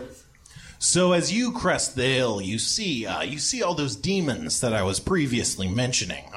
Let's see about those demons I was previously mentioning. Standing in front of the Black Keep, blocking the ice road towards it, is a sizable demonic force. You see about 30 of those sliming, yellow, oozy demons that I've mentioned in previous encounters, as well as 10 tall, skinny knights clad in black armor. You also see 2 purple porco demons. Those are massive demonic porcupines. As well as a massive red demon standing head and shoulders above the tallest of the dark knights. They stand blocking the road, glaring at you as if daring you to challenge them. However, what you don't see is your skeleton army. What? Oh, great. They decamped? What happened? Well, that's what happens when you send a force to someplace you can't see. We were right behind them. I mean, you were marching right behind them. Yeah. Now they're gone? Yeah. I call out, yoo-hoo, yoo-hoo. Skeletons! These skeletons aren't the most talkative, but yet you don't hear anything. I mean, and so you don't hear anything. Fuck you in your teeth? Nothing? No. Wait, so they're just gone? You don't see them. I mean, so they would appear gone. All right, well, we keep... Oh, you said that it might be like some sort of mirage kind of thing. Yeah, well, we keep marching forward. Yeah. You feel the ice give way below your feet. You plunge. Shit. Downward. I bet there's some skeletons down there. Do I get a balance check before I go tumbling to my death? Nah, you more just kind of tumble. Son of a bitch. Yeah. As you wish. Just watched Princess Bride this weekend. It's a great movie. Yeah. You fall down, down, down through the icy floor and down, down, down, landing in a dark, icy, cold place on a crunchy pile of bones. Oh, man. Ted. Steve. LaQuisha. Number 9. You notice you're all separated. You don't see your friends. So we're all alone? You're all in separate rooms. Quark? Sharpie? All right! Coco. Christenberg? Yeah, Quark! Can we Quark? So we can hear each other? Just very, very faintly. You can't see in the darkness either. So it's dark and there's bones around us? Yeah. Are these presumably our skeleton army? Yeah. Oops. I take a bone and I wrap a part of my pantaloon. I rip part of my robe off, real sexy like. Wrap it around a bone. Fuck it, I just light a torch. I try to make a torch out of a bone for a while, and then I just like, you know what? They don't make them like they do at the store. You're in a chamber. It's a stone chamber, except one of the walls is made of ice. There's a hole in the ceiling, presumably where you fell through, and then there's a big iron circular door before you. That's all you see, other than the skeletons. Before all of us? I mean, that's what you all see, I guess. Yeah, I have low light vision, so I can see that too. Probably. Yeah, I have goggles. Oh yeah, the goggles of night.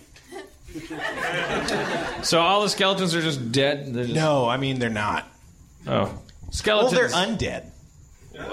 Are they? Is there any way to make them reassemble, or is it just like, sorry? That happens. Oh. Hey, reassemble, skeletons. That happens. Woo! I try to open my door. Hey, Quark! Yeah? Tell your skeletons that they're cool to get back up. Hey, everybody get up! Oh, they all get up. Okay. I say to my skeletons, looks like you hated it.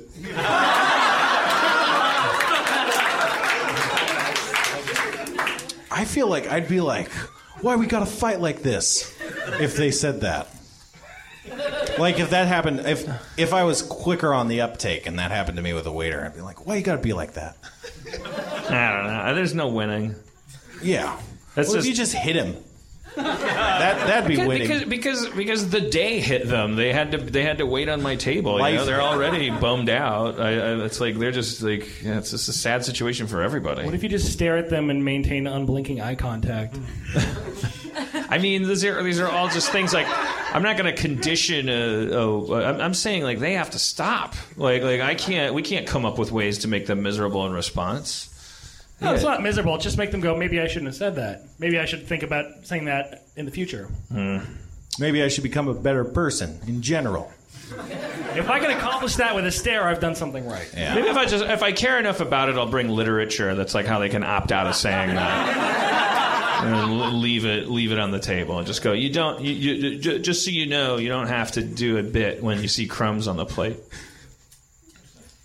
You feel like they're calling you fat when they say that? No, honestly not. I just think it's like a tiny little example of how we just kind of have these habits that are just kind of like, just catchphrases and got milks, too much informations and things. And like but that's an example of one that kind of like in that tiny little split second moment, it's just like confusion and anxiety happen. Never happiness, ever. Yeah. But sometimes also you're talking to somebody who kind of feels bad that they've just mowed down a fucking bucket of chicken. There's that too, I guess. Ooh, there aren't even bones left on the plate. You must have hated it. So, what restaurant are you going to where you eat a bucket of chicken? KFC. What are you, like this is like a Comic-Con panel? You're just going to catch me in a... Ashton Kutcher. All right, so one of the doors walls is made of ice, right? Yeah. You were opening a door, right? Yeah, I tried to open the door. Yeah, so you open the iron door and it swings forth, and inside you see a large, gray-skinned humanoid creature with blazing eyes and large ram's horns. He gives a mighty roar and then closes the door. Oh, you found the men's room. I wouldn't go in there if I were you. Can I try opening my door? Yeah. Is it the same guy? No. This door opens into a larger icy chamber, and flitting around said icy chamber is a small blue imp flying around on bat wings. Asshole. Okay. Yeah. Behind him, you can see a staircase going upwards. Okay. I yell at the imp. I'm like, hey, what are you doing? Stop that. Come here, talk to me. What are you doing? You guys can hear that faintly. Okay. It doesn't respond to you, though. Is that you, Christopher? Yeah, there's this blue shithead flying around in this room. I don't know what he's doing. There's a big horn-faced guy outside my door. He looks like an asshole. I'm just hanging out. This sucks, you guys. Open your door and see what's out there, Mulrain and Sharpie. May I open my door? You may. I would like to open the door. Okay.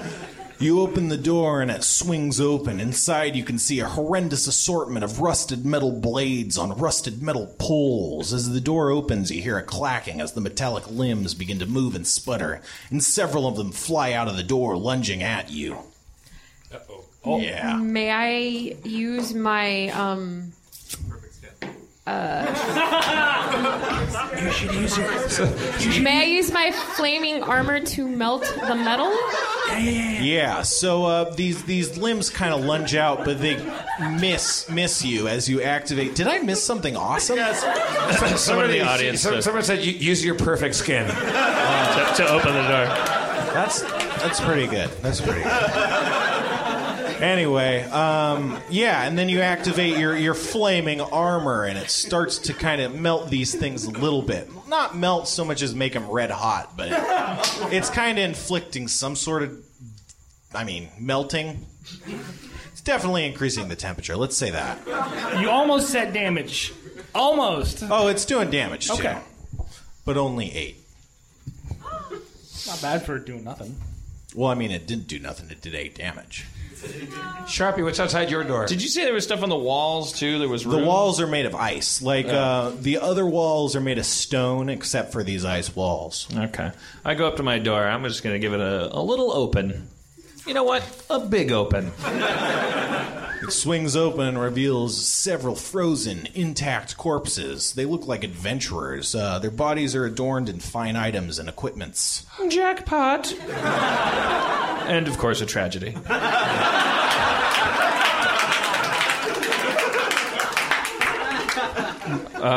What kind of fine items? Do I just procure them? Sure. You procure 4 cloaks of resistance, 4 rings of protection, 2 boots of wintry might, and a partridge in a pear tree. 2 boots of spry springing, 1 rod of frost. Wait, I want that one. Dibs on that one instead. 1 mighty greatsword, 1 whisper bow, and 1 assassin's ribbon dagger. Well, I want that one. I want that one. Ribbon decker. Is it rechargeable? Guys, I found a bunch of shit. Hey, I want dibs on the some of that. I got a big horn guy outside my my door. I don't care. I got a dagger. Fuck you. Wait, wow. Why are you? You don't have a dagger. Are we connected? Yeah, he has them all. We have to get to him. Yeah. Are we connected? Are these ice walls like the things that are keeping us from each other? Who knows, man? I take my flaming sword and I start slicing at the wall from the direction where I hear my friends' voices coming from. You see, Krista Berg. Hey! I'm just kidding. I didn't really mean fuck. I'm sorry. I'm sorry. How's your dagger? I don't have it yet. I keep slicing through the walls until we find Mulrain. Hey! Oh my god! Oh my god! Totally fell. Mulrain, you look great. You look great. Perfect skin. Oh my god. I try. Okay. So, she's a dork. Yeah. I learned it from watching you. Okay. I keep slicing until we get to Sharpie. Sharpie. Oh my god. Oh my god. Hey, hey. Look at all that stuff. Yeah. It looks like you hate it.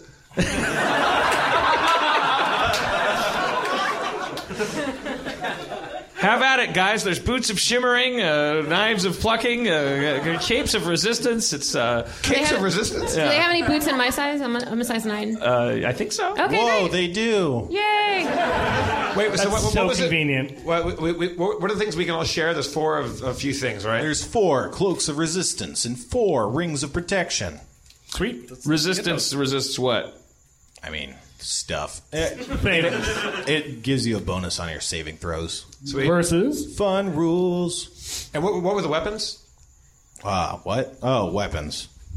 Mighty Greatsword, Whisper Bow, Ribbon Dagger, and a Rod of Frost. that sounds like one for each of us. Oh, damn. I'll do the rod. Weird. Mulrain probably Whisper Bow, right? Probably. Yeah, sure. I have a question about this ribbon dagger. Does it have a long ribbon attached to it in which maybe I could throw it and take it back? Yeah, that's exactly. Oh my god! Scarecrow got a brain. Krista Berg got a knife with a rope pre-tied to it. All right, it's amazing. And what's the Rod of Frost? Is that mine? I would believe that would be mine. What do I get? You get the sword. Mighty Greatsword. Oh yeah, well, tell me about the Mighty Greatsword. It's super mighty. Hey guys, I got a mighty sword. that's adorable. Thank you. Yay! It's like bigger than the last one. All right, Yeah. take it. I heard Pretty. How much larger is it than him now? Like, let's see. The last one was roughly 25% longer than him. I would say this one's at least 35% longer than him. I'd say if you're like 3 foot 3 inches, then this one would have to be, Do the math. 4 foot 2 inches. Okay. I'll buy it. Is there a way people can bookmark this part of the podcast so they can just skip right to it? I don't know if that technology exists, but if we have to invent it, could I suggest for a name Highlight Finder, Thrill Seeker? It's new. All right. And about my rod of frost. You get the sense that it cast cold spells. Yeah. It would take like a day to study it, but once that day's over, hoo boy. And these cloaks of resistance can be donned without me having to choose to take off anything else, right? Like I just have my wizardly robes. Yeah, I mean, you have a cape, like your dad's cape. Aww. I think those kind are in the same place. Can you wear 2 capes?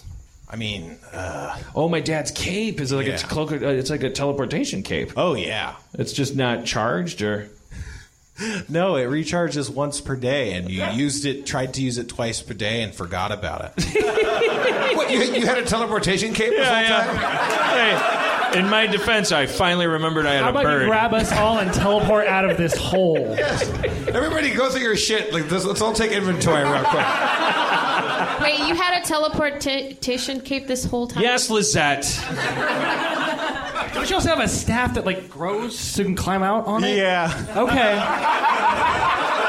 Hey Dan, you're holding out on us, man. Got all kinds of shit. Sharpie. Can I remind you guys that the reason you found all this shit is because I forgot I had all that stuff? Yeah. What are you going to say next time? If we hadn't gotten our asses kicked, 5 times before now, we wouldn't even be here. It's called the butterfly theory effect. Look it up. I don't know. I like the way you guys are looking at me. Hey, that was an Ashton Kutcher movie. Yeah, Ashton Kutcher reference. There you go. All right. I want to take that climbing rod that I have that should we get out of here? Over to beneath the hole that I fell through? Yeah. But leave our skeletons There's a staircase behind the blue imp. Yeah. Should we check this out before we go? Yeah, we need our skeletons anyway. We can't. Well, we have them. Okay, we told them to get up. We rally our skeletons and we walk through Krista Berg's door towards the blue imp staircase. It's like the least threatening. Yeah. What happens? That's me. I walk into the room with the blue imp and I say, "Hey, shithead! I brought my friends. Come on." Yeah, so he's still flitting around on those bat wings. He's still on the other side of the chamber as that staircase, as I mentioned. God damn it! But he begins spinning around like a top in midair. It causes a rapid wind to whip up, and it starts blowing around the room. Soon chunks of ice and snow are beginning to be lifted up off the floor and the walls. They're pulling off the walls, and they're flying towards the demon, encasing him in ice and snow. And it keeps building up until it looks like a giant snowflake floating around in the air. Did you say we should kill that thing? You said it was putting it. I'm sorry. It was a. You said you referenced a demon. Yeah. So there's this blue imp demon. Oh, okay. Kind of thing. Okay. And I see. So he's sucking in elements and turning into this other thing. Now he's a snowflake. Now he's a giant snowflake. I hold on, like non-conflict resolution for a moment, Tyler. Okay. Maybe. I tried. He didn't listen to me. No. We all know. I saw the subreddit. Everyone jacking you off. You're the best D&D player in the world. You did very well. Sorry. I try to do more terrible. I'm not trying to show you up, Dan. I'm expressing my jealousy. I'm just saying. I love you. Okay? I kneel in front of the snowflake and I say in 3 different languages, hello.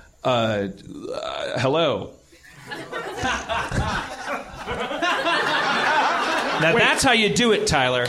Wait, does one of us have Amulet of Frost? That's one of us. Me. You. Yeah. Maybe you can stop it. Be like, no, because you can control the ice. Can you stop this terrible thing from happening? I can calm and intensify hail, sleet, and snow. You could calm this piece of thing before it kills us. So let's see what happens with his hello. We'll go first. You see a central spot in the middle of the snowflake, kind of glow blue. Yeah. Yeah. Like that means hello back. Who knows, man? You don't speak. I use my amulet of armlet of winter to calm this thing. It's floating in the air. You use your armulet, and it continues to float in the air. I say to it, I don't know if you can communicate with us, but I'm making the assumption that you, like us, are prisoners in this dungeon. That you ran afoul of Admiral Darkstar, and that you might be able to help us defeat him. It's the central spot, and it's center of mass. Kind of turns red, and it starts spinning around like a saw blade. All right, I guess let's kill it. Yeah. Krista Berg? Yeah, let's kill it. Use that ribbon thing you got. Oh yeah. Can I throw my dagger at it with the ribbon on it? I want to use the ribbon dagger. Okay, Use that ribbon dagger. You've never used one of these before. Okay.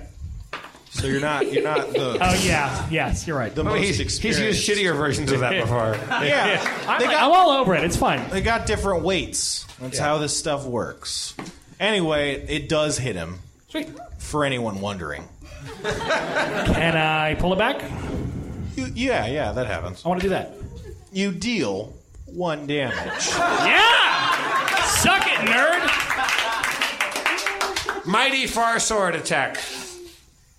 I think you have your far sword for the day used up. Oh, shit. Yeah. To cut through the wall. Yeah, that's right.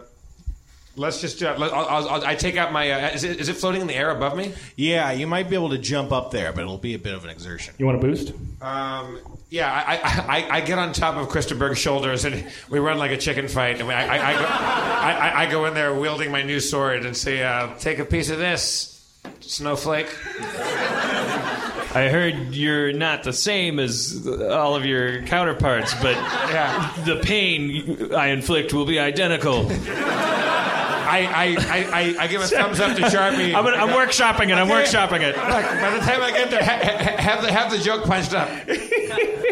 I throw my snowflake related quips to a writer's room. Your clips get workshopped. As you're given this thumbs up, it kind of throws off your chicken stack of adventurer's balance, and you just kind of topple to the ground. What? It's hard to balance and thumbs up and stab people. Okay, I run back and regroup. Yeah. Oh, shit. Okay. May I do something? Yep. Yeah. May I throw 3 flaming arrows at the snowflake? You want to you don't want to throw arrows. That's a bad idea. Use your bow. Use your new bow. Wait. Yes. Wait. You don't know what it is yet. Whisper bow. Yeah. That. You should try your new bow. Please. Why are we whispering? I don't want to talk about it. I can't hear what's happening. May I use my whisper bow to throw 3 flaming fire arrows at the snowflake? Your whisper bow can only fire 2 arrows. That's fine. Yeah. I'm not picky. Do you want to make them flaming arrows? Yes, please. Yes. One of your arrows strikes, hitting its mark. Mark being the snowflake in this instance. It deals 7 damage. Nice. All right, good. You see some of the ice kind of melt and drip off onto the floor. That's what fire does to ice. Sharpie? Scorching ray. Scorching ray. It strikes directly in its center of mass in that glowing red eyeball part I was mentioning. Sweet. And it deals 13 damage. Yeah. Nice. It continues its rapid spinning, and it kind of spins around the whole room, attempting to slice into your torsos / midsections. I mean, what'd you expect? Not that. I tried to make friends with it. I don't even know. So Mulrain and Christaberg each get struck. No. And they each take... Well, Christaberg takes 12 damage. And Mulrain takes 6. Oh, fuck. Dark sorry. arrows. This isn't... It's fine. It's fine. You're all cut Not your up. fault. Yeah. I gotta... Listen. Try the ribbon dagger again. You're getting good at it. It did 1 damage. This doesn't seem like... You're getting good at it. It's like a slot machine. It's going to pay off now. I know. You got it warmed up. This is the worst idea. Yeah, let's do the ribbon dagger again. Why not? What could go wrong? Critical hit. Oh! Fine. Whatever, you guys. Whatever. Dealing 4 damage. Yeah!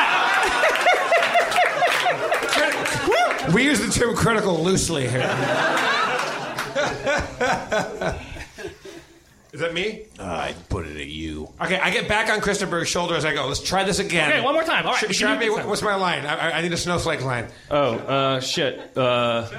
Chill out. Okay. I get on. Thank you. I get on Christopher's shoulders and I take out my flaming sword and I kind of like spur him like he's a horse. Don't fuck. Why? That hurts. Don't. What are you doing? But no, like just it's lightly, you know. Okay. And Shit. fine. I'm running. Sorry. We start running at him and I say, "Chill out," and attack with my flaming sword. Your attack hits, or I don't know. I'll leave. Wow. Yeah. Your attack lands a lot better than your bad pun. Or your delivery. Or my execution of that attempt of joked. Or that execution. Dealing 14 damage. 14. Yeah. You see a chunk of ice kind of fall off of his body. And I get snowflake into the ground. Yeah. It's as if it's made out of ice. How much of it is left? Most of it. Shit. I say, as I keep writing on Christaberg, and as I look back with my sword in the air, I go, "Welcome to Meltdown."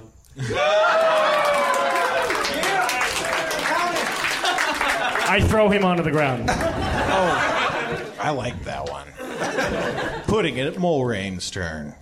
Can I try to talk to the snowflake? Yeah. We've already determined that communication has failed. At least Dan trying to talk to us failed. I don't know. Yeah, it doesn't really work. Can I try speaking it in elf? Yeah. Maybe it's an elvish snowflake. Yeah, go for it.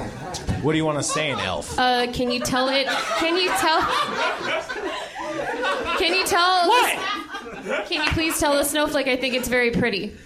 As you begin speaking in Elven, the snowflake doesn't respond. The whisper bow, however, does, and you can see there's runes on its surface you couldn't notice before. They're beginning to glow and light up as a response to your Elven speech. In your face, Christenberg. Whatever. The snowflake isn't elvish. That was my point. There's kind of a new will they, won't they kind of element going on here. Yeah, it's kind of a weird Sam and Diane sexual tension here. I think the gay people in the audience want to know in this relationship who would plan the wedding. He certainly dresses better than I do. I don't know. It's ducks in a barrel, that callback. It's still your turn, though. You're just talking in Elvish, so that doesn't take up a turn. Whisper to your bow in Elven and make its arrows fly true. May I use one more arrow to... You can shoot 2. It's a new turn. Oh, great. 2 new flaming arrows on my whisper bow, please. Yeah. You fired the flaming arrows from your whisper bow. Both of them strike their mark, plunging deep into the snowflake. We're dealing fighting a snowflake. Yeah, you are.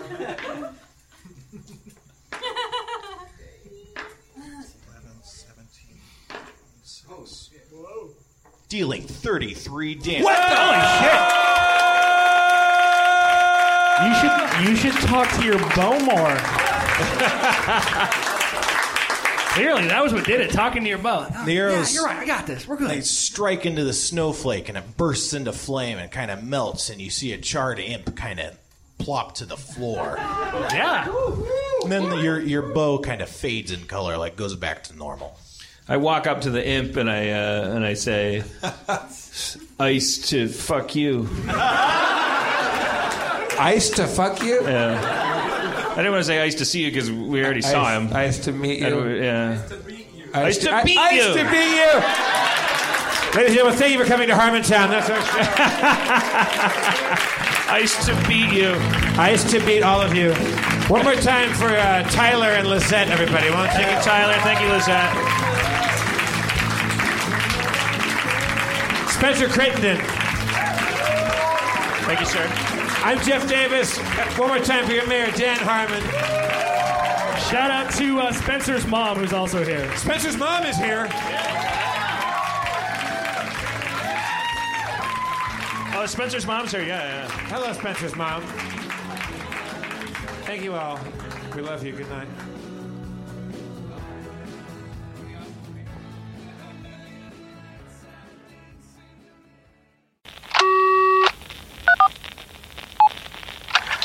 Cold it is. It's so cold. Are you fucking serious? Don't you put it on your phone and look at me now. Now you think so. I think it's so rude. As a branch of the United States government.